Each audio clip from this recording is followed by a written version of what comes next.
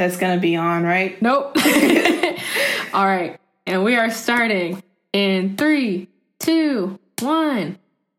What's up, y'all? My name is Avery, and welcome to the first episode of The Last Black Avatars. I'm joined with my co-host, my dearest friend, my wife, longtime Avatar stan, Corbin Cummings. How you doing, Corbin? I'm good. I'm really happy to be on this show, us doing the thing. Like, I'm super, super excited. That is awesome. And Corbin and I will both be co-hosting this show throughout the entire podcast series. So you'll be hearing a lot of both of us. And throughout future episodes, we'll have other guests along with us. But for this episode and for the next one, it will just be us. So you can just get to know us and listen to our little banter and get accustomed to the show. So Corbin, you are a publicly stated longtime fan of Avatar: The Last Airbender. What's your relationship to this show? How long have you been watching it? What does it mean to you? Yes. I have been watching the show since forever, like first season back in 2005, 2007. I've been watching the show. When I was younger, I used to have like a little Momo stuffed animal because I was such a huge fan. And I really think that Nickelodeon just did the thing when they created the show anyways. But, I'm really happy to see like this resurgence of it on Twitter and everybody talking about it and all the Black folks are rallying behind the show. So I just love the dialogue, and I've been such a long fan of the show. So it's really good to see other people are starting to create their own fandoms too. Yeah, and especially, and I guess we should maybe clarify, since we're on podcast and people can't see us, we are two Black people. We both happen to be Black college age students who, have been seeing Black Twitter go up on social media about this show. And even me, as someone who, I guess my background is that I did watch some episodes of Avatar growing up, but it was I never watched it in sequence. I never watched it all the way through. I just kind of caught an episode here and there when it was airing, normally waiting for the next show to come on because I just never really got into it. But even me, I don't think I normally surround myself with people who watch Avatar. But then I realized on Twitter that literally everyone around me is a huge, huge stan. Everyone. Which was part of the reason why we started this podcast together, because of the timing and because... yeah, it's a journey of me going through the show for the first time and Corbin getting to finally stand with me on this show. Anything else you want to touch on before we get started on the first episode? No, I just want to let folks know that, this is my first time talking about it. So I'm just super excited to just throw out everything and whatnot. And yeah. Super excited. Yeah, and Corbin has been trying her hardest not to spoil anything for me. So this is again, as it's going to say in the intro, this is a spoiler-free show because I'm watching it for the first time. And so Corbin's been wanting to talk to me about it before the podcast happened and before we recorded. And I kept saying, no. Listen, I'm going to try my hardest. We haven't recorded yet. I'm going to try my hardest. But she tried her hardest and she succeeded. And I was just like, no, tell me that when we're on the podcast. Like, just wait a little bit. We're almost there. And so now she finally gets to share all of her thoughts with me. And so, let's go ahead and hop right on into it, starting with episode 1. Yeah, episode 1, The Boy and the Iceberg. Ooh. So, and basically the way that this podcast is going to run, we're going to kind of go through the synopses of each episode. And as we go through them, we're going to make our comments and our questions and our jokes and all of the things. And we might go off topic sometimes because that's just how me and Corbin are. But we'll try our best not to get too off topic. But first episode starts with Katara and Sokka, who We're just going to reel it back in if that happens. We'll try our best.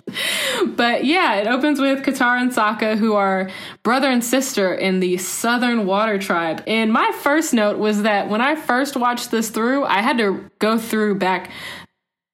back through the first few episodes after I went through the first time just to make sure that I didn't miss anything. And the first time I went through this show last week, I definitely did not realize that they were siblings. And I definitely was like, oh yeah, they should totally date. That's the couple that I'm going to stand for. But then I realized, because I thought they were part of a bigger tribe. I thought there were more people. And then they go back and you realize there's only like 10 people in the entire tribe. And I was like, oh, no. There's only like 10 people in the tribe. And everyone's either like a kid or some woman. So, yeah, that's it. That's pretty much it. I mean, I think when I first saw it, like, I knew straight off the bat, like, I don't have any brothers or sisters, but you could tell, like, the way they were picking on each other, the way they was arguing. Like, these definitely got to be brother and sister, just the way they fighting all the time. So, I mean, we definitely get to see how, you know, their personalities come out, you know, throughout that little opening that happens in the first episode. Yeah. And when I was rewatching, I did realize that they do say that they are brother and sister, like in the intro. So I guess I must have been on my phone or something and just missed it. But when I watched back through, I was like, oh, I mean, especially like, yeah. Mm-hmm. But yeah, I mean, especially like when they find Aang and then, you know, Sokka's like, what is that? And then Aang is like, this is my flying bison. And then, you know, Sokka's like, well, this is Katara, my flying sister. Sick burn, sick pun right there. But yeah, it starts off with Corbin shaking her head at me. But it starts off with them going out, they're fishing, I believe. And they start to get into an argument, and you learn that Katara is a novice waterbender. And so as they get into an argument, she starts to shake the water and starts shaking the earth and stuff. It's really intense, especially compared to what she does later in terms of water, I guess, because that's how much she can control is those smaller pieces of water. But in that first episode, she's like damn near causing an avalanche with that shit. And unintentionally breaks open a huge piece of ice that has this creepy floating kid in it that's glowing. And it reveals itself to be Aang, who's the airbender of the air nomads, which were supposed to be extinct for like the past 100 years or something. And you immediately meet his flying bison, Appa, who I guess has just been sitting there waiting for Aang this whole time for the past 100 years because he's just chilling. And yeah, they go back to the village where Katara and Sokka live. And at the same time, you meet Prince Zuko from the Fire Nation, who I think is super hot. Even when I barely watched the show, I will preface, when I barely watched the show, right? No pun. Straight flames, love it. But when I would catch some episodes randomly, I always just remember being like, oh yeah, that's Zuko. That's that hot guy. Like, love him. He's great. And I learn, the only spoiler that I do kind of learn is that Zuko does have a really good redemption arc type of storyline throughout the series. That's the only thing that I've repeatedly heard from people. Other things I try and intentionally not listen to, but that's one thing that I just could not avoid. And you meet Zuko, who's been searching for the Avatar for, God, how many years did he say?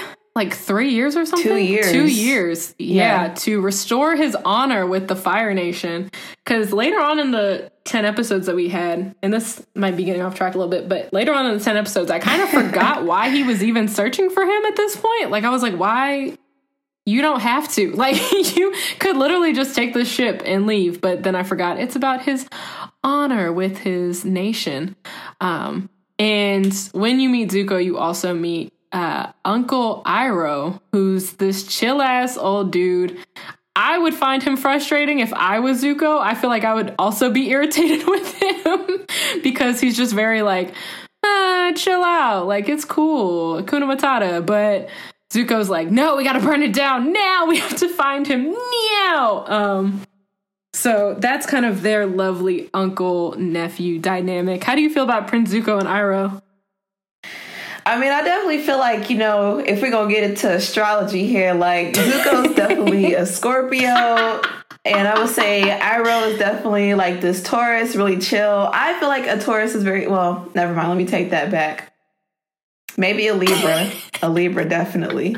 But I mean, I have much love for Tauruses, so let me just, yeah. But I loved meeting them at first, just because like you can definitely tell like Iroh is the chill one. Like he's over there drinking tea and playing Pai Sho, and trying to like calm Zuko down, because he's like pacing back and forth trying to like get his thoughts together. He sees like this beam of light that comes and is like, oh my God, that's the Avatar. He's obsessed with trying to find this guy that's been, around for 100 years, because he doesn't know that, the Avatar is some kid. But, I mean, apparently just throughout the first episode, like Iroh's like, oh, well, we've been through these waters before. This is just like the lights that happen down here.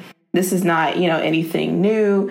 And then Zuko's like, well, no, like that's the Avatar. So we can definitely see like how irritable and strong-headed Zuko already is off the bat. And has a lot of similarities to Katara, like just having those explosive episodes, from, the beginning of it. It's like Katara is like exploding because, her brother's sexist and like all these different things that she calls him. And then Zuko exploding at his uncle because, he's playing Pai Sho and not taking it seriously. But I mean, later on in the show, like we learn why they are together during this journey and, what all of that means to the purpose of the show. But I mean, I definitely think that people need to respect and put some respect on Sokka. Like, what?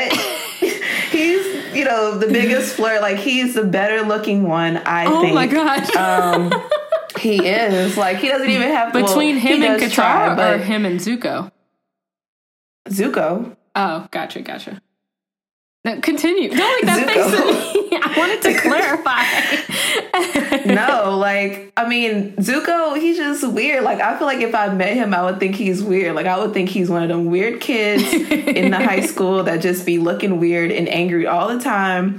And Sokka's like the one that likes to hang out and party and have fun and likes to be around other people. I would just be scared. Like, I would think that Zuko was like gonna snap one day. And, so I mean, I don't personally find him attractive in this show. I think I always just kind of go for the darker characters, which, yeah. I thought you was about to say dark skin. Not dark skin. He is the palest man on the entire show. And I noticed that his uncle got more appeal than he does. That's true. I think what you did touch on, which was really interesting, was kind of the similarities between Katara and Zuko. Zuko being, I think they're both frustrated in different ways, and I feel like their frustration is what kind of seems to move them in the first 10 episodes. So Zuko is obviously trying to get back his status and his kind of respect in the Fire Nation. He's very frustrated because he can't find this damn Avatar, and he's frustrated by the lack of what seems to be kind of like a fire under his ass from his uncle, and just kind of being really passionate about finding this and sometimes making not the best. Yeah, no, literally, I love all these fire puns. But just kind of this frustration and this passion for finding this thing that he cannot seem to get a grasp of. And Katara, on the other hand, just seems frustrated that she can't master her water bending. She doesn't have any teacher. Her mom is dead.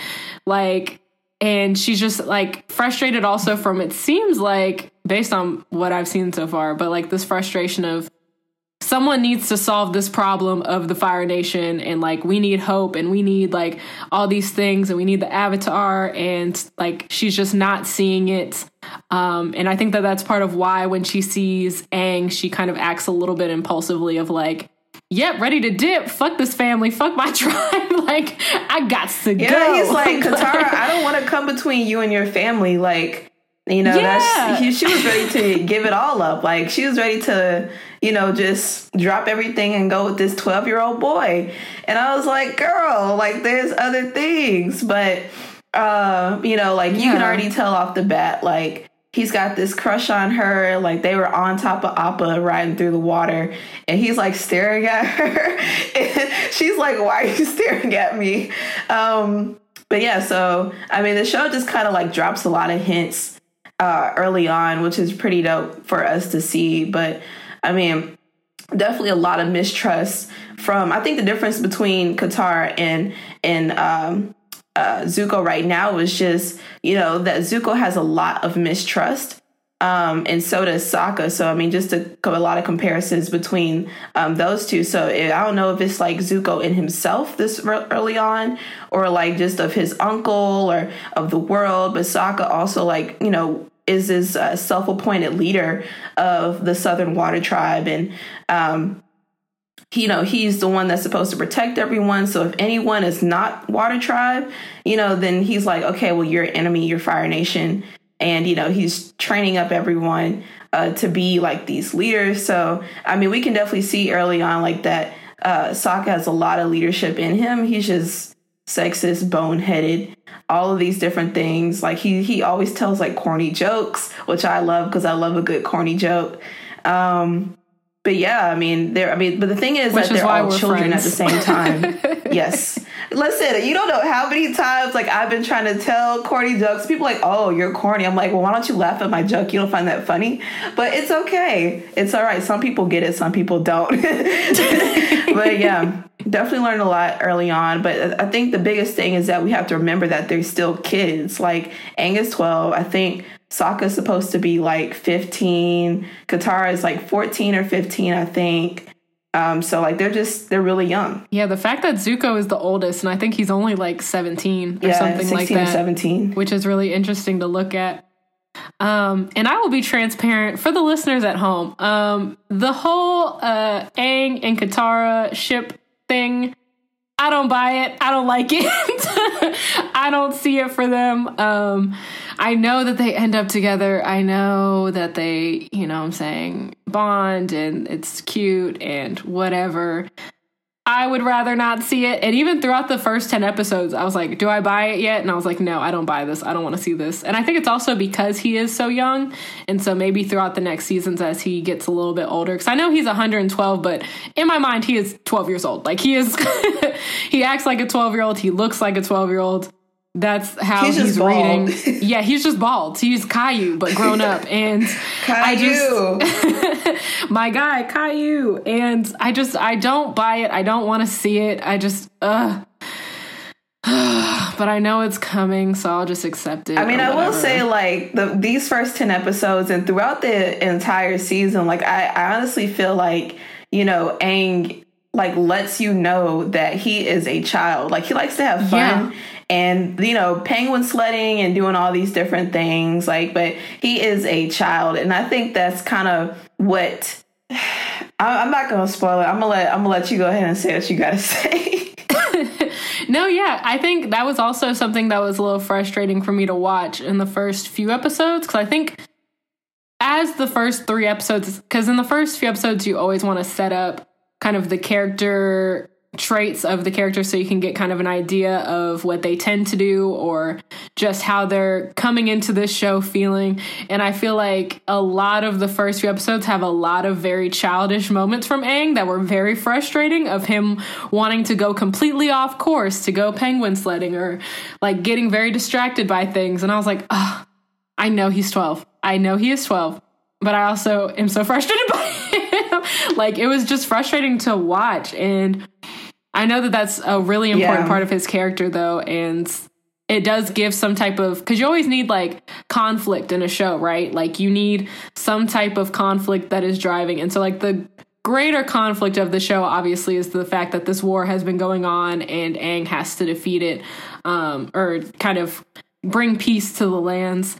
But then there's those kind of interpersonal conflicts where Sokka is not, his instincts aren't trusted as much among his peers, and he kind of is still learning how to fight and how to not be a misogynist, and Katara needs to not get so jealous of Aang when he's able to do all these water bending things, and like just being pretty impulsive throughout the first few episodes at least. And then Aang is obviously a fucking child who wants to do fun things and was frozen in this moment in time, and suddenly he wakes up and there's a whole war that he's responsible for ending, and that people have been waiting for him to end for like 100 years. And so, because I didn't even realize until I started rewatching it that the war has been going on for 100 years, and that's how they figure out how long he's been in ice. Because she was like, if you don't know about the war, that means you were in ice for the past 100 years. Like, in real life, this would never happen. Like, you just put 2 and 2 together so quickly. Like, this would not happen in real life. I was like, that's a nice, easy, even number for y'all to round out there.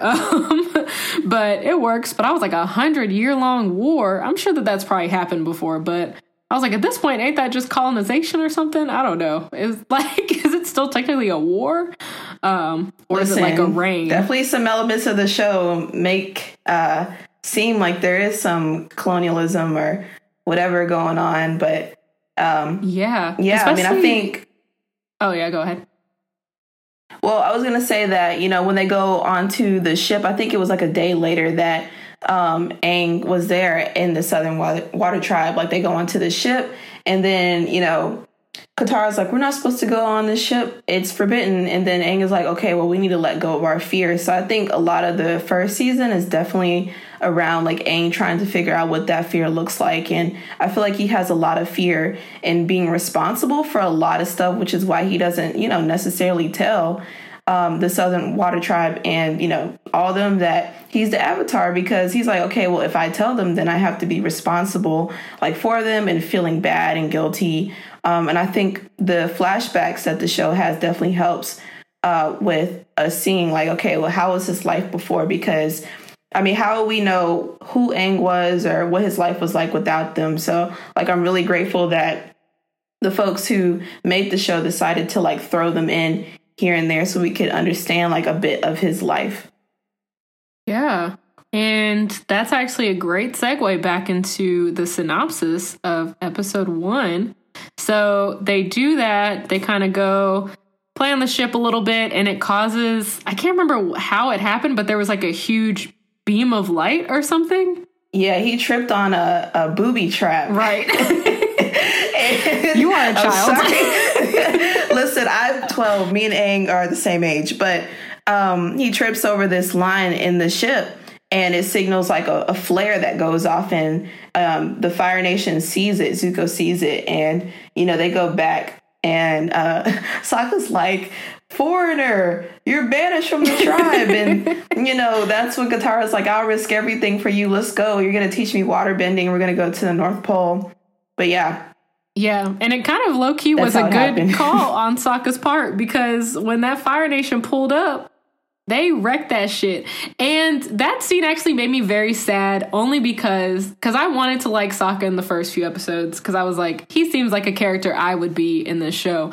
And then there's that scene where the Fire Nation is obviously coming, and they have this really dope scene of him getting ready and putting on, like, I guess, war paint and stuff like that, and just getting ready. It reminds me of, like, the scene in Mulan where she steals the armor and she cuts her hair, like, just that kind of dramatic montage of getting ready. And so I was like, oh, Sokka's about to fuck this shit up. Oh my God, this is awesome. And they come and they just wreck Sokka's shit. Like, he wasn't even, like, truly able to put up a fight.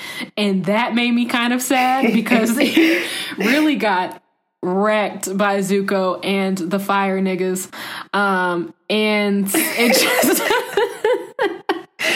Yeah, like, I know, like, in that one, when they first started fighting, the little boy was like, show no fear.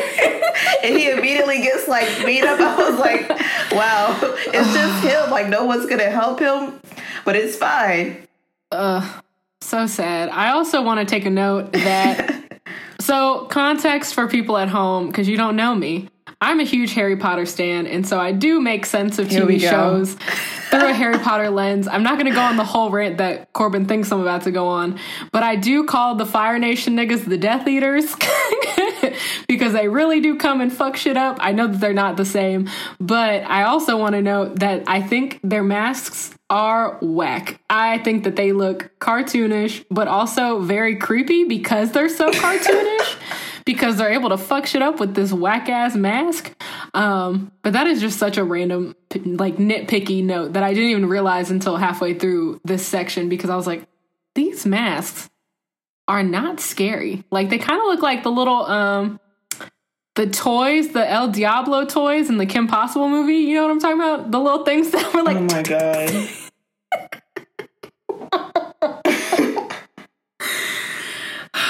what I thought of when I saw them. So I have a question. The Night Eaters are like them little black things that was sucking out Harry Potter's soul, right? No, those are Dementors. The Death Eaters are... Dementors, The Death Eaters were basically Voldemort's, like, henchmen who come in and they fuck shit up. Like, they're basically like the SS in Nazi Germany. Like, they have, like, pointy hats, like the KKK, and they just roll up and throw a dark mark in the sky. But the Dementors are like a mythical type creature that sucks out your happiness and can eventually suck out your soul if they give you the Dementors. Yes, unless you eat chocolate, you know? Right, but... unless you get some chocolate. Oh, you gotta hit your Expecto Patronum real quick and eat some damn chocolate, which is such a great part. I love that is the solution.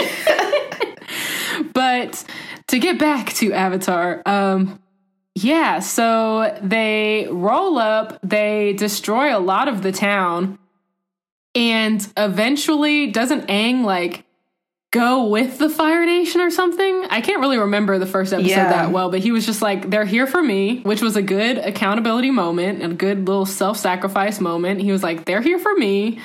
I would rather go than all of y'all get destroyed, so let me just dip real quick, and we'll figure it out when we go along. Well, I think the biggest thing is where I learned early on is that Aang, like, never truly fights anyone. He always, like, is in self-defense. So as soon as he comes back, because he was banished, and then when he saw that the Fire Nation came to the Southern Water Tribe, he was like, okay, well, you know, let me fight them because Sokka is obviously not doing it. So he slides in on a penguin and, you know, he's fighting Zuko. Zuko is really surprised that he's 12 years old. And then Aang is like, well, you're a teenager, so don't play me. And they start fighting. But, you know, I think the biggest thing was we saw that the fire, like, was scaring these people. Like, you can see that these folks are truly scared of the Fire Nation and what they do and the stories that they know. Because, I mean... rightfully so. In the introduction, we hear that, you know... the men that are of the Water Tribe, like, go off with the Earth Nation to fight against them. So there's no men there. A lot of their parents were killed by the Fire Nation. So, I mean, of course they are scared. So when he sees the fear on their face is when he decides to leave and to be held captive by Zuko and the folks on the ship until, you know, he beats their ass and escapes on Appa after they get Appa to fly, because Appa was not trying to fly. Yeah, I kind of loved that running joke in the beginning of, like, them being like, so this is your bison that can't fly? That's whack. Like, I thought it was supposed to do something. Why won't it do anything? I would be impressed that he just has a giant bison, even if it couldn't fly. I'd be like, okay, that's fine. But also I understand why that's also compounded on the fact that he's promising he'll take Katara to the North Pole. The North Pole, right? Yeah. To see Santa. And yes, Santa Claus, old Saint Nick, that's who they go to see. What you didn't know about Christmas is that it's really about Santa being a waterbender. Exactly. But yeah, and so the Fire Nation basically, after they get their ass whooped, realizes that they also realize that Aang must have been frozen for 100 years.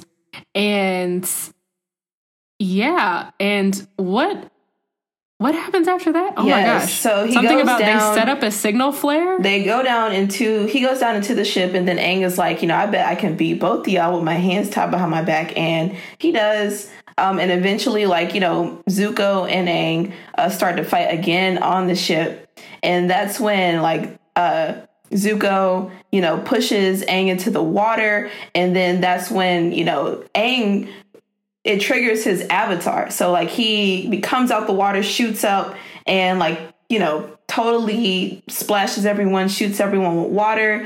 And I think that was the amazing part of it, because this is the first time we truly get to see Aang in his avatar state. And that's when I think Sokka finally believes that, you know, okay, this guy is the avatar. This guy can water bend. He can air bend from what we can see, but it only happens when he's in the avatar state. So, you know, they're just trying to figure out how they can not let it be a trigger, but what he can do just off the bat, because, he has to master water first. So that's, why they want to go to the North Pole anyways, is so Katara can learn how to water bend. And so Aang can find a master, so they both can find someone to master that first, because they have to follow the Avatar sequence where it's water, earth, and then fire. So after that is when they're like, okay, well, this is the map. Here we're going to go these different places, and eventually the North Pole. Yeah, to see Santa. And I didn't even realize until just now that those were the first to see two Santa episodes. Claus. I, for some reason, thought that all of that happened in the first episode, which is why I was like, wait, signal flare? Because I was looking at the first episode notes and didn't even realize that we just also covered episode 2, The Avatar Returns. So that plot really was moving through. And so, yeah, how do you feel about those first 2 episodes? I mean, I feel like there's a lot in the first 2 episodes that help us understand a lot about Aang. And, I think we'll talk about it more later on, is like, just the changes or lack of that Aang makes throughout this entire show. But I think it's interesting to go back, because I rewatched this 3 times. So I watched it when it first came out on Netflix. And then, I watched it before, like 2005, but when it came on Netflix, I watched it because I hadn't seen it in almost 10, 20 years. And, we watch it, and then I went back and watched it 2 more times. But just to see, like, from beginning to end, the change of all of them is very drastic within, this year and a half time span. So I'm interested to see, like, what you think about it. And, if you still find Aang to be this childish, annoying person. But yeah, I mean, I think it's really dope, but there's definitely more exciting scenes than these first 2 going on. Yeah, and I'm excited to start really liking the characters. I think in these first few episodes especially, I was like, I'm going to be honest, I'm not sure if I like the main trio, the squad. I don't know if I like the squad that much. The gang, whole lot of gang shit. I don't know if I like them, because Aang is real childish. Sokka is misogynistic and not really that good at fighting. And Katara is kind of like super angsty and my mom is dead, like, and I'm gonna take it out on everyone I like. And also, so she's got to be a Cancer. No other. She got to be a Cancer. That makes a lot more sense now that you say that. But I am excited, especially later on. I do like Sokka a lot more when it comes to that episode where they meet that really hot guy who's like the Robin Hood of the fucking neighborhood. You know what I'm talking about? Jet, yes. We will get to him in a while. Probably not on this episode for listeners at home, but later on tonight as we record them in this block. But that episode really made me start to like Sokka a lot more, and just especially because they were like doubting his instincts, but his instincts were actually kind of good, even though they did get into trouble. But it did seem like a really good idea to be like, we're going to go on foot. But anyway, I will stop talking about an episode that we will get to in like an hour or so. But yes. Next episode 3, the Southern Air Temple. Whoop, whoop, whoop. So Aang is like, so boom, I'm trying to go home. I ain't cleaned my room in 100 years. We going back to the Southern Air Temple. Y'all are going to be so dazzled by how beautiful it is and how it's completely full of people and life and blah, blah, blah. And Katara's like, don't know if you want to do that, fam. You know, things have things have changed. Devastation has happened. And so they all go, and it's now super deserted. He tries to show them his favorite game, which, do you remember what the game was called? It was like Air something. Shoot. This is going to bother me. Airball or something like that. Airball. Yeah, I think it was Airball. And he's super excited to show them everything, and was talking about his mentor, who was called Monk Gyatso? Yeah, Monk Gyatso. Gyatso. And he then realizes that Katso is dead. And there's a bunch of like Fire Nation remnants and helmets and stuff around his dead skeleton. And he then goes back into that avatar state that you were talking about. And he then, because he's realizing as they're going through this process that he is really the last avatar, or the last airbender, sorry. Which we knew because we know the title of the show. So it's almost like, Aang, have you watched the first 2 episodes? God. Like, did you not pull up the Wikipedia page? Like, how do you not know that you're the last airbender? But this is when he finds out 3 episodes in. And this is also when he meets Momo, who I didn't know was a lemur until later in the episodes. But he does not look like a lemur. He makes me think of Zabumafu if he's a lemur. But I can't remember what Zabumafu actually was. But he was a lemur. Oh, okay. But I was like, this don't look like Zabumafu. I don't like this. Stop calling him a lemur. So I guess Momo is like his version of Pikachu. Like he's just like a cute little sassy thing that doesn't talk or anything like that. But he's just kind of like there for comedic relief and help. But I think of him as his Pikachu. I see you shaking your head.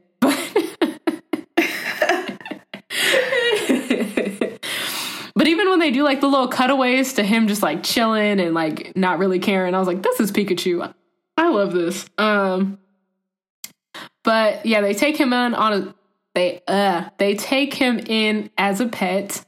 And at the same time that all this shit is happening, Zuko is like, I gotta fix my ship. I gotta pull over. Like, I gotta go back home to the Fire Nation and make sure my shit is good. Make sure my ride is sweet. And he runs into the commander of the Fire Nation, Zhao. And Zuko's Commander like, Zhao, yeah. And Zuko's like, Avatar, I don't know her. I ain't see her nowhere. I'm still looking. Like, I ain't found him. And Zhao's like, I don't believe you.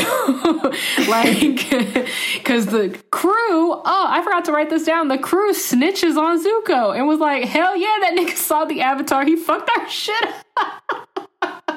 Which I was like, dang, these hoes truly ain't loyal. Yeah, y'all gotta go. I would have beat their ass, but they snitch on him. And so Zhao is like, you suck.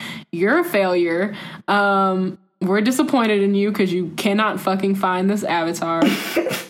And Zuko then takes this as like, oh, now I definitely have to catch the avatar because that's the only way that my people will respect me and keep me back. But he ends up getting banished anyways from the Fire Nation because they're just that irritated with each other. And he ends up fighting Zhao, but doesn't kill him, even though he whoops his ass. So yeah, that is the plot of episode 3. Woo! This one moved a little bit faster than the other ones, but it had a little bit less setting up to do in comparison to the first 2 episodes. Yeah, I mean, just to go back a little bit, like I loved how, they try to show that Aang still has this very childish ignorance about him, that he refuses to believe that the world is actually as bad as it is. And it's like, no, Aang, like the Fire Nation is out here killing people, just being treacherous. And, they came to the Fire Nation because they were like, oh, well, the only way to the Southern Air Temple is by a flying bison. And I don't think anybody has a flying bison. But, we find that, that, they ended up ran up Clearly on. they figured it out. Yeah, I don't know how they got there, to be honest. But, in that scene, it's very important to note that they are able to enter into this temple and they find like there's just a bunch of these statues of the past avatars that are there. And they're in order. So the air, water, earth, and fire. And Aang is like, I feel like I know these people because they're his past lives. So we learn that the show kind of like teaches us about reincarnation, and how like reincarnation works in that way, because every time an avatar dies, one is born, which is Aang, the newest one. So the one previously was Avatar Roku of the Fire Nation. And, he's super, super important to the show. And I mean, that's not my favorite Avatar that's in the show, but he's definitely up there. I would give him maybe top 4, with him being number 4.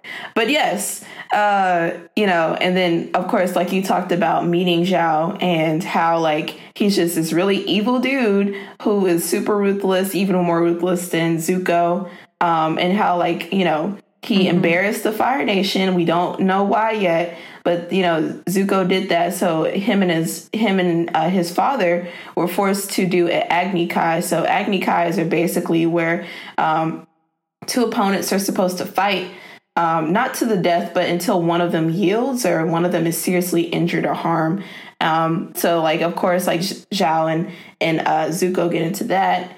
But I mean, that's just like in the meantime, but we meet Momo, and I think that this is kind of one of the tips that I had seen on Twitter, that like Momo was supposed to be this reincarnated version of Monk Gyatso. So as soon as like Aang brings up Monk Gyatso is when Momo appears, and he's like, oh well, Monk Gyatso was supposed to help me and do all these different things and whatnot, and then Momo appears and like is this buddy, this comfort person, animal thing for Aang, and like helps him get food, and really is kind of like this friend thing to Appa. And they're just like 2 animals, honestly, like cats, like they fight and stuff like that and get on each other's nerves. But I like how they kind of like set that up to where like they start talking about him, and then Momo appears, and he's the only lemur there because we don't see any other lemurs or any other flying bison. So it's nice to see that that's a good point. That Aang has 2 of the things that disappeared from the Southern Air Temple to be like his aid on his journey. So I mean, I'm interested to see along and also when he had found Monk Gyatso's body, his skeleton, that was really creepy. And then, it haunts my dreams. We can see that there's like 7 dead firebenders that are like around his body. So, I mean, Gyatso definitely put up a fight like he would no bitch, saying like he definitely destroyed all of them, but, ended up getting killed anyway. So, I mean, I'm definitely thinking that Aang feels some guilt about not being there, being sad, that triggers his avatar. And again, Katara is the only one to kind of calm him down and make him like not be in that avatar state anymore. And again, he is weak from going in that. So that's two episodes of him going into that state, and something that he's not able to control. It's only by emotions or when he's in like seriously grave situations. Thank you. I missed a lot of those things because I think I'm still trying to get a grasp, especially in those first 3-4 episodes. I was kind of like, there's a lot of stuff happening. And I definitely missed a lot of it. And this episode especially is there's kind of a 3-episode arc of Aang going back to these old places that like remind him of his childhood. So this being where he grew up, where he was trained up. Then the next one, he wants to go to Kyoshi Island to ride the elephant koi fish. And then the next one, they go to the Earth Kitty. The next one, they go to the Earth Kingdom city of Omashu. And all of these things just have direct correlations to his childhood, which I think the first time I was watching this after episode 4, I was kind of like, bruh, stop taking all of these breaks. Like, I was like, stop derailing this trip to go to these places that you just want to visit. But over the course of especially these first 10 episodes, it makes more sense as he starts to like connect with past avatars, et cetera, et cetera. And so, yeah, that is episode 3. Whoop, whoop. We are moving along through. We are chugging away through. So episode 4, The Warriors of Kyoshi, which is a wild ride of a fucking episode. Literally a wild ride. Oh my God. And so this episode, oh my God. This was one of the episodes that I was like so strong in my opinion that I was like, I don't like Sokka. Like, I was like, this episode alone, like, especially if I had stopped here, I would have been like, I hate this character. He's annoying. He's being super misogynist. Like, they come up to the Earth Kingdom's Kyoshi Islands because Aang wants to ride that big fish that we were talking about, the elephant koi fish. The koi fish. Yeah. But they're immediately captured by these like Kyoshi warriors, which are a group of women that are these badass warriors in these badass fits. And the part that made no sense to me was that Sokka was like, women can't do anything. We couldn't have been captured by women. But even though there were significantly more women than there were the trio or the squad. And so I was like, even if you think that women are weak, there were still like 6 of them against 3 of y'all. Like it's not that hard for 6 people to take over 3 people. And I was just like, God, shut up. You are getting on my nerves. But basically Aang is like, okay, I'm the Avatar, by the way. And as soon as people find out that he's the Avatar, I call this the Justin Bieber episode. He basically turns into Justin Bieber for all the little girlies on the island, and he does some airbending, and they're like, wow, oh my God, like, you knew Avatar Kyoshi? Wow, that's dope. And meanwhile, the whole time, Sokka, my note literally says Sokka is bitter as fuck the entire episode. Well, I mean, you gotta remember that, like, they didn't even believe that he was the Avatar, because he was like, this is Kyoshi? I know Kyoshi. And then there's no way. Like, she's been dead for 400 years. And then... Literally. Sis is in the ground. She is done. There's no way that you know her. But he was like, yeah, I got her. They're like, oh my God, Justin Bieber. Or like, what would be a more up-to-date one? Like, Timothy Chalamet, you're the greatest. Really? Like, I don't know. That's someone, I don't even know what that man looks like. See, I feel like with hard names, like, people got these hard names, but then you have someone that's named Timothy Chalamet and everybody knows how to spell it and say it. And I'm like, who came up with his name? But anyways, yeah. I only know how to say it from TikTok. That's the only way that Gavin. I know, because it's a running joke. Gavin. Ooh, Aang is Gavin. Oh, I would love to think of Aang as Gavin. Gavin is such a pillar of the Black community. You know what I'm saying? He's, you know what I'm saying? I feel like Gavin's less He's annoying. my favorite. Oh, yeah. Well, he's also small. He can only say so much. Like, I really hope that he doesn't grow up to be problematic. For listeners at home who don't know, Gavin is a small white boy who is viral on the internet for his memes and his facial expressions. He was Vine famous for a minute.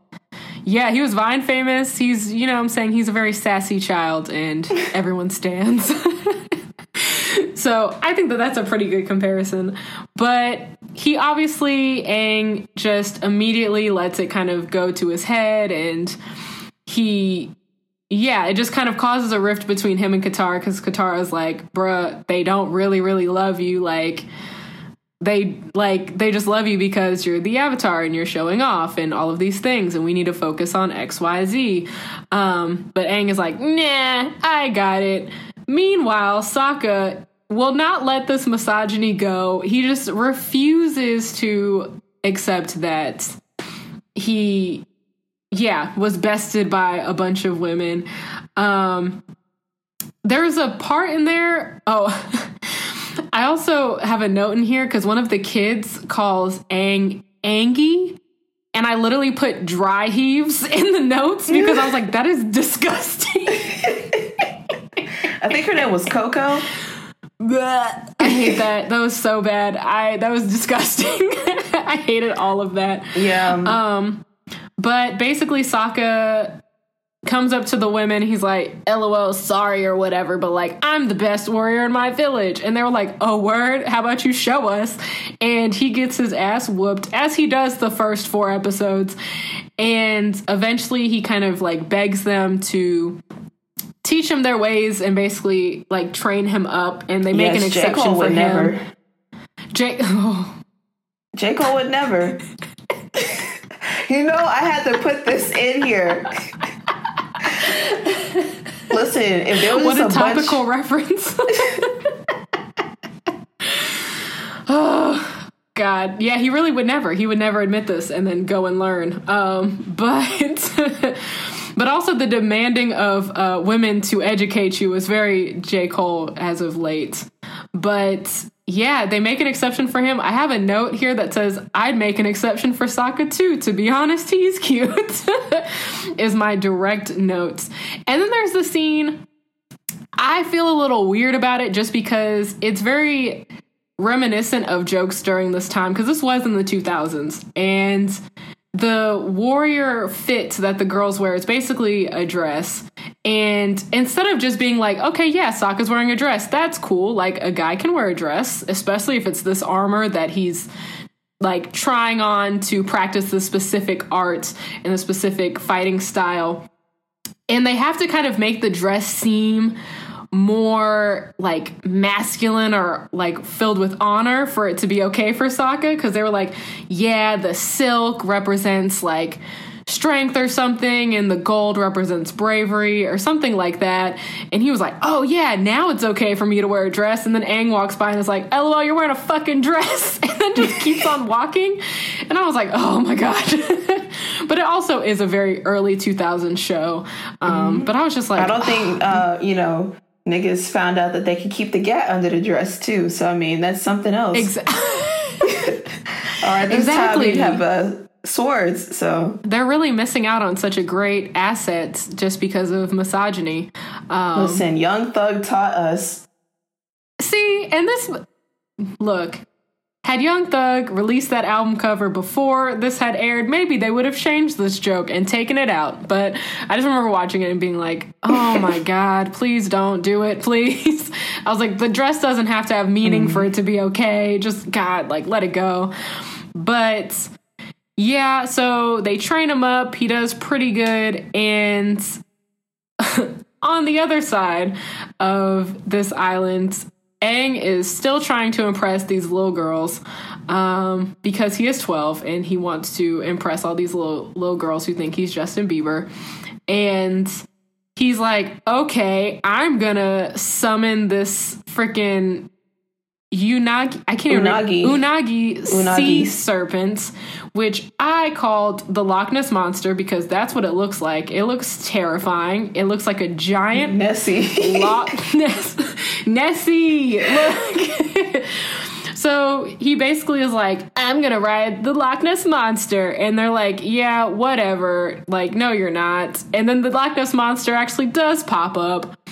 And it basically puts everyone in danger. Like, it looks terrifying and it's gonna eat everybody and ruin shit. And doesn't it like spray water as well? Like, it can like projectile that vomit was like water. later on in the episode, because I think because Aang like was when Katara had saved him because he almost drowned. This is the second time I think Katara saves his life, but in 4 episodes. She's really protective over him. Yeah. Because, like, he almost drowns and she, like, pulls water out of his body, but the Unagi is still, like, spraying areas, out of its nose or mouth or whatever. Yeah. Even though Aang was like, yeah, I'm going to ride this thing. Yeah. And I have in my notes, like, Katara snaps and pushes them all out of the water. Like, and somehow, and I have a note, like, even though they're underwater in those heavy ass fur coats, and I was just thinking about how heavy that must feel to be soaking wet in that like decked out fur fit that they have, which I love. I think it's fire, but no pun intended, but I think it's fire. There it is. There it is. That's 5. We really should have like a ticker, like every time I say a fire joke. But yes, every time Avery says fire, take a shot. A Fireball whiskey. Of some Fireball. See, that would be that'd be such a great drinking game. I'll put that on the Instagram page when I get that up and running. Okay. But immediately, Zuko pulls up. He said, I'm finna pulley up. And he fucks shit up so bad that the squad has to dip because, they're just going to keep burning the place down if they stay there. But luckily, they're able to kind of use the Loch Ness Monster to spray down the city, I guess on like a garden hose setting, because I feel like they would have drowned with how big that thing is and how much water there is. So maybe it's like when you have a garden hose and you can put it on the soft mist setting. And maybe that's how it goes. Oh my God. Because I was like, that looks like a lot of fucking water. That looks like a tsunami waiting to happen. But that is the end of episode 4. And we have one episode left for this episode of the podcast because we're reaching an hour, which is episode 5, The King of Omashu. And so yet again, Aang is like... Oh, go ahead. Well, I just wanted to go back on the last part because I forgot to add, like, this is the introduction of Suki, which is the leader of the Kyoshi warriors. So, I mean, we can see, like, how Sokka has a crush on her. And then she gives him a kiss, which was very random, but also I was like, cute, whatever. But like, I was like, on the cheek, that's weak.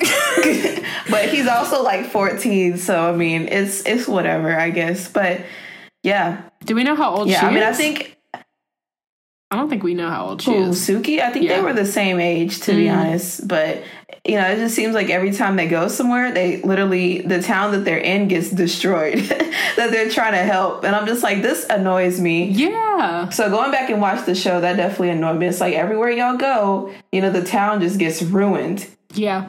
Which is why, like, looking back on that first episode especially, I'm like, yeah, they... You know, it was probably a good call to try and banish him from the Water Tribe area because... Literally, almost every episode that we've looked at for this episode of the podcast and for the next one, everything gets burned up. Cabbages get knocked over. You know what I'm saying? Cabbages! Yes, the introduction of the cabbage guy is in episode 5. Yes. Our favorite. I literally have a note that says, no, my cabbages, my leg!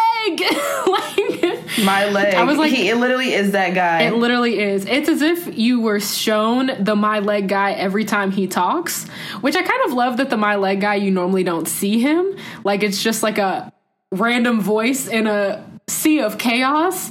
But like after the first couple times of the no my cabbages guy, I was like, okay, all right, I know it's coming. So I kind of wish it had just been like... If Nickelodeon's going to give you one thing, they're going to give you a cameo of someone in distress somewhere that you probably have not noticed. Like, that's not a main character. Yeah. Yeah. No, for sure.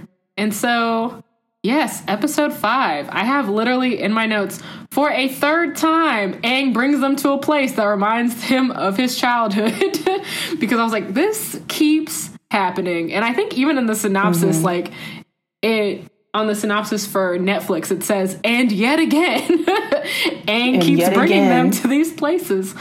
And so, yeah, they're in this Earth Kingdom city, and Aang is super excited to show them this mail delivery system, which is this like stone thing that kind of goes throughout the city, and they're able to use earth bending it's like a chute. Yeah, it's like a chute. They're able to use earth bending to kind of raise it up, and then the gravity brings it down.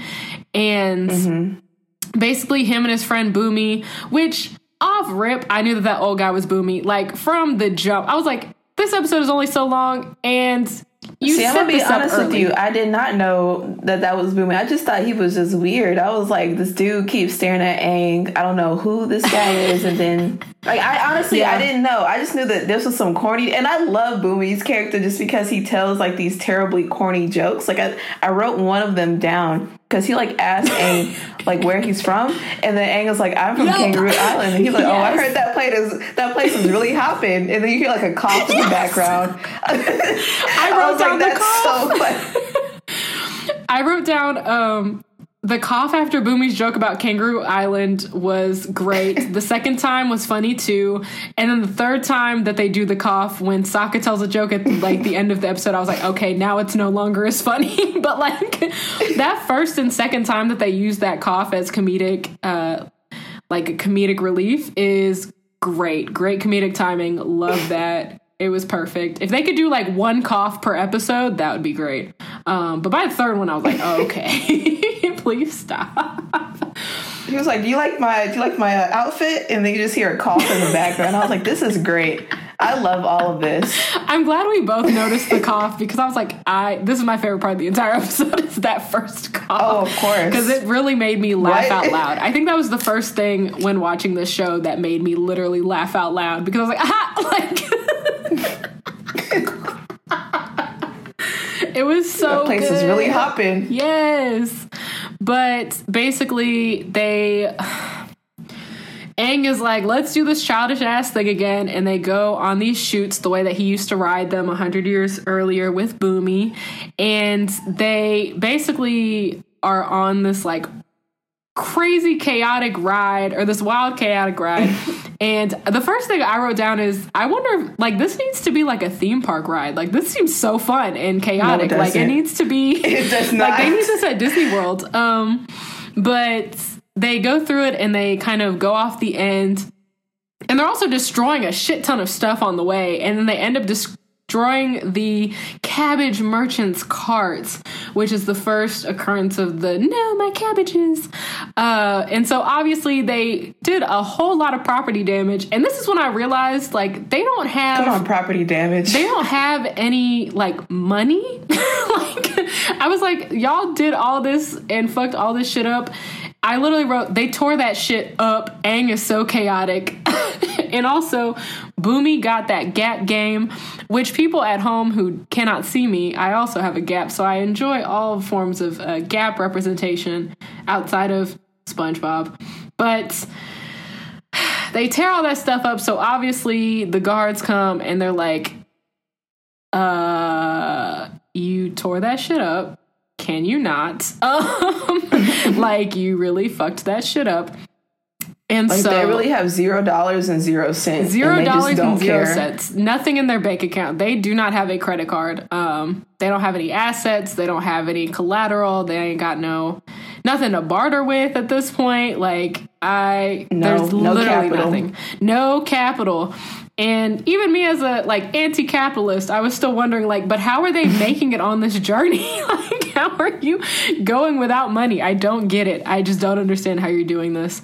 And so they bring the squad, the gang, to the king of the city, who's this old man, and they give them like this feast.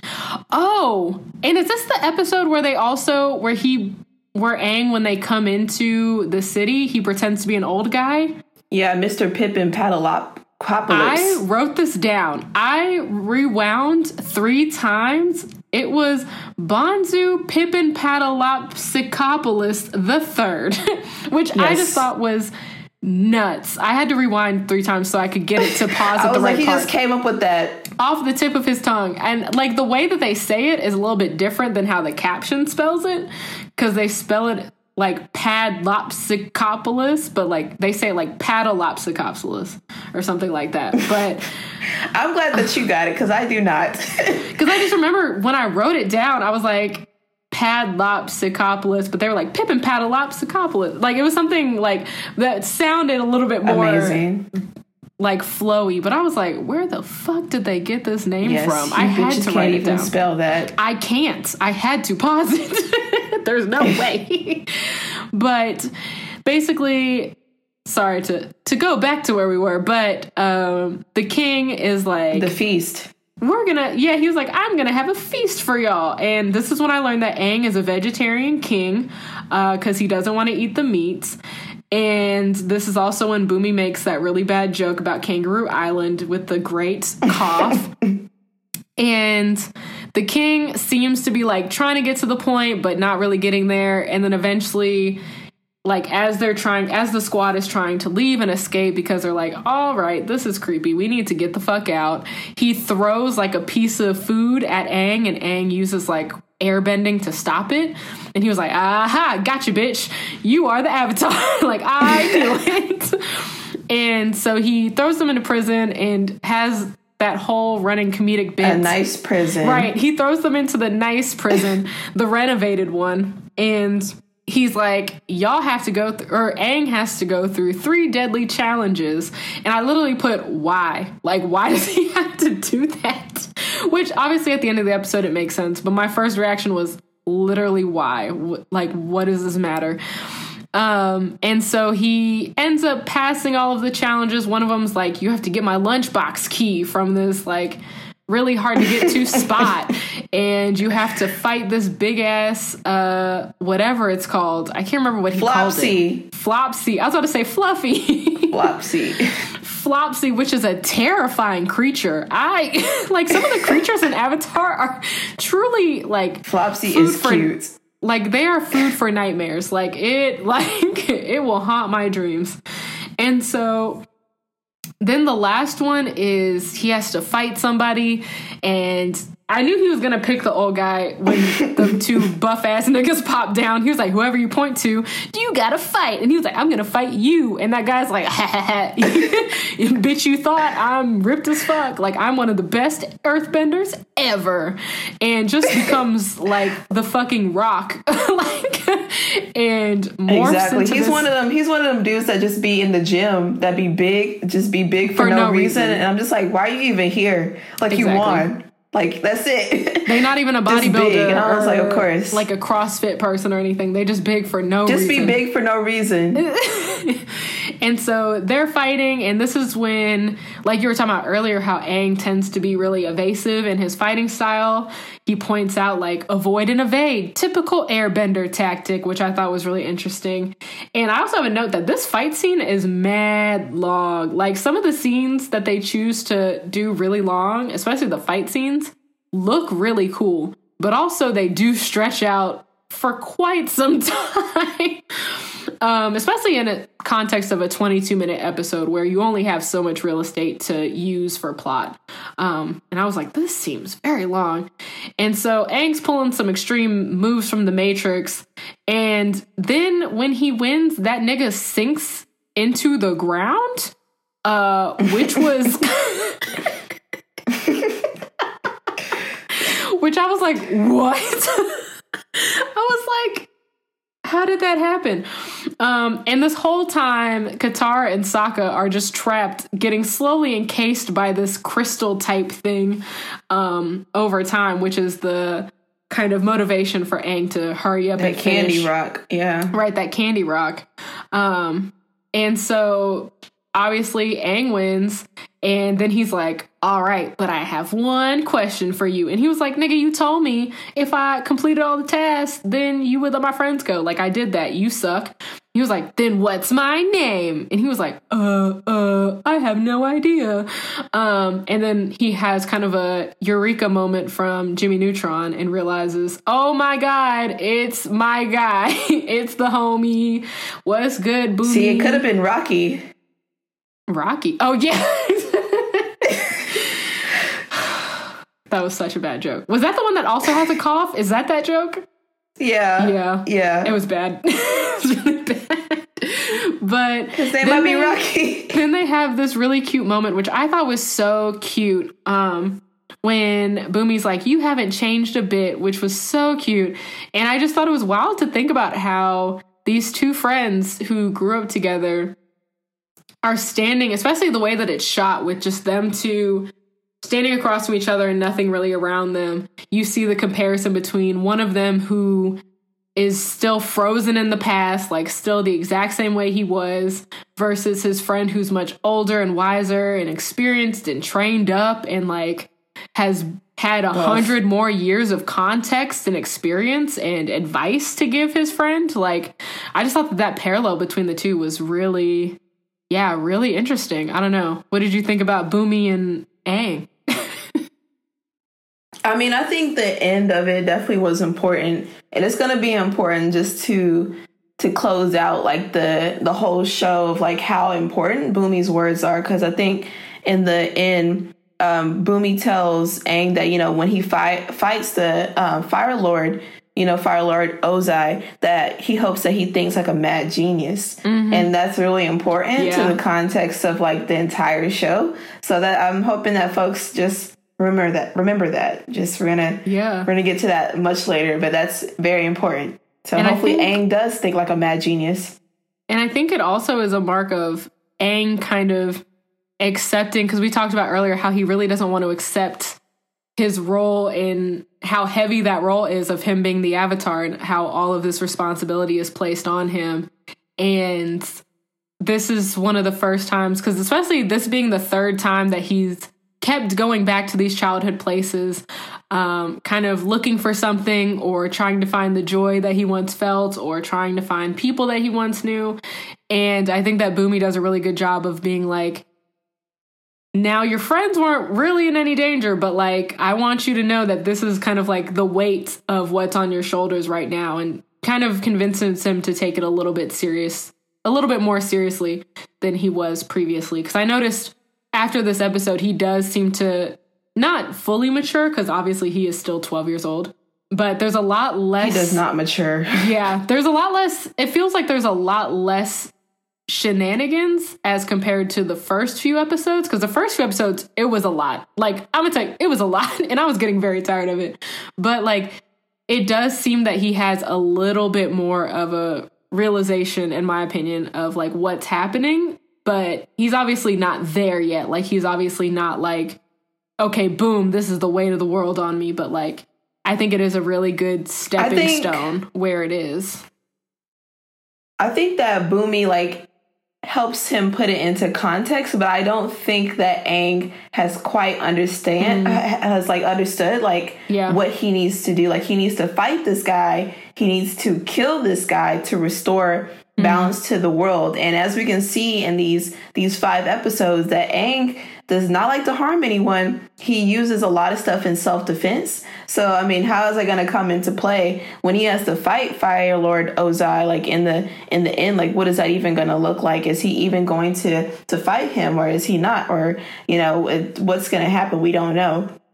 But, you know, I think that he just like has this ignorance about him. But I think that also is because of like how he was raised. Like, he's an air nomad. Like, you know, he was raised by monks. He has this lifestyle where he doesn't believe in harm to others. He's vegetarian, all of these different things. So, I mean, I think that just kind of plays into his life, into how he does things and how he fights and where his fear really lies. So, yeah, I mean, that's true. I mean, he's still super trottish. He doesn't like have that same, because I think that one of the things that'll be in the next podcast episode, but we will be talking about in probably the next 30 minutes, is he doesn't know that there's like a deadline yet or what exactly it looks like. And so I think this is the most development he can do with the information that he has so far, because he doesn't know like about the solstice. He doesn't know about the Lord, like the Fire Lord being the like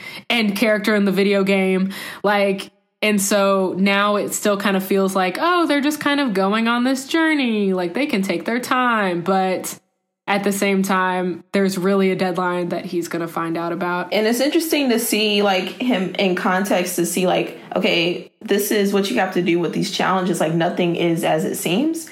But the past 3 places that he's been, so whether it's Kyoshi Island or Umashu or being at the Southern Air Temple, like nothing was really as it was supposed to be. So like when he was at the Air Temple, like it was deserted, everyone was dead, you know, and it wasn't what he thought it was back then. And then he goes to Kyoshi Island. He's supposed to ride these fish, these giant fish, and then, you know, he is faced with these Kyoshi warriors, and he has to like navigate his own ego. And then he goes to Umashu, and he realizes that these people aren't nice at all. They're terrible to each other, and everyone's just really gluttonous and greedy about how much food they tend to take in.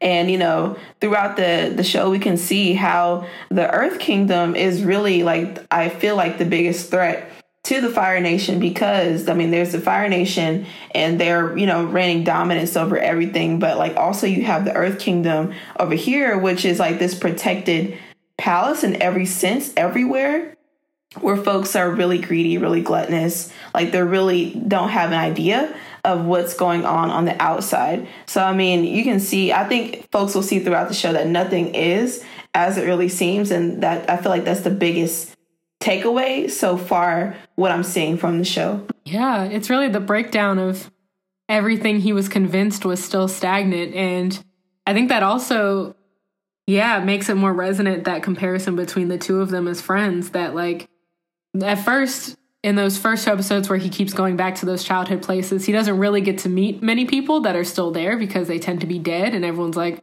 yeah, everyone you're trying to see is dead. And then the one person who's still alive has changed so drastically in comparison, and really understands the weight of what needs to happen, even though he's still kind of a mad king type of character, and he's still still weird. Yeah, he's still weird. He's still fun. He still tells really bad jokes, but at the same time, he is a lot wiser in terms of like, this is the gravity of the situation. And I think that it's really impactful that his friend has to tell him that, even though people around him have been trying to tell him that. But like, his friend kind of puts that, like you were saying, into context for him, which is really cool. Mm-hmm. But that is the end of this episode of The Last Black Avatars. So yeah, woo, we made it. We made it through the first one. Corbin, where can people find you? Are there any pop culture plugs you want people to check out besides Avatar that you're watching or listening to? What are the socials? Like, I know we ain't for the socials, but what if people are for the socials where they want to follow you? I am. I will tell them what it is. Okay, so my Twitter and Instagram are very different. You can also find me on LinkedIn. I'm just kidding. Don't unless you're... Please don't. No, I'm just kidding. But Instagram is KORBIN with 6 N's. So it's KORBIN. And then I'm sorry, I don't know why I chose to have 6 N's, but it is what it is. And then my Twitter is Corbin_forever, KORBIN_forever. So find me on both of those things. And is there anything in pop culture that you're loving right now that you want the people to check out? I mean, right now, like, I'm watching Hey Arnold, trying to get my mind off of all the stuff that's happening in the world. But I mean, pop culture, stream No Name. No Name is the best out here. City Girls just dropped a new album. Go listen to that. That's currently what I'm on right now. It's very good. I love to listen to it in my car with the bass on 10, just how I like it, with the windows down. That's pretty much it, you know? Love that. Awesome. And if y'all want to find me, my Instagram, my Twitter, and my TikTok accounts are all the same. Come on. So I'm at Black Baby Gap on all of them. There's no A in the black, so it's BLCK Baby Gap on all of them. You can notice a theme with the gap representation. So you took the A out of Black because your name starts with the A? Whenever I say that to people, there's no A in the black, in my head, I do say, yeah, because the A is in Avery, but that's not actually intentional. Like, I didn't intentionally do that because of that. But for some reason, that's like the subtext in my head as I'm telling people, yeah, Black Baby Gap, no A in the black. And so I feel like that would be a really cool tagline, but that's just not what was intended. But it just, it ended up like that. Yeah, boo, I suck, God. But we'll cut it right here. And so, snip, stay snip, black ho. and snip. keep riding those trucking. Penguins and fighting off Loch Ness monsters. And keep all your cabbages, because you just might lose them. There you go. I'm sorry. No, you're not.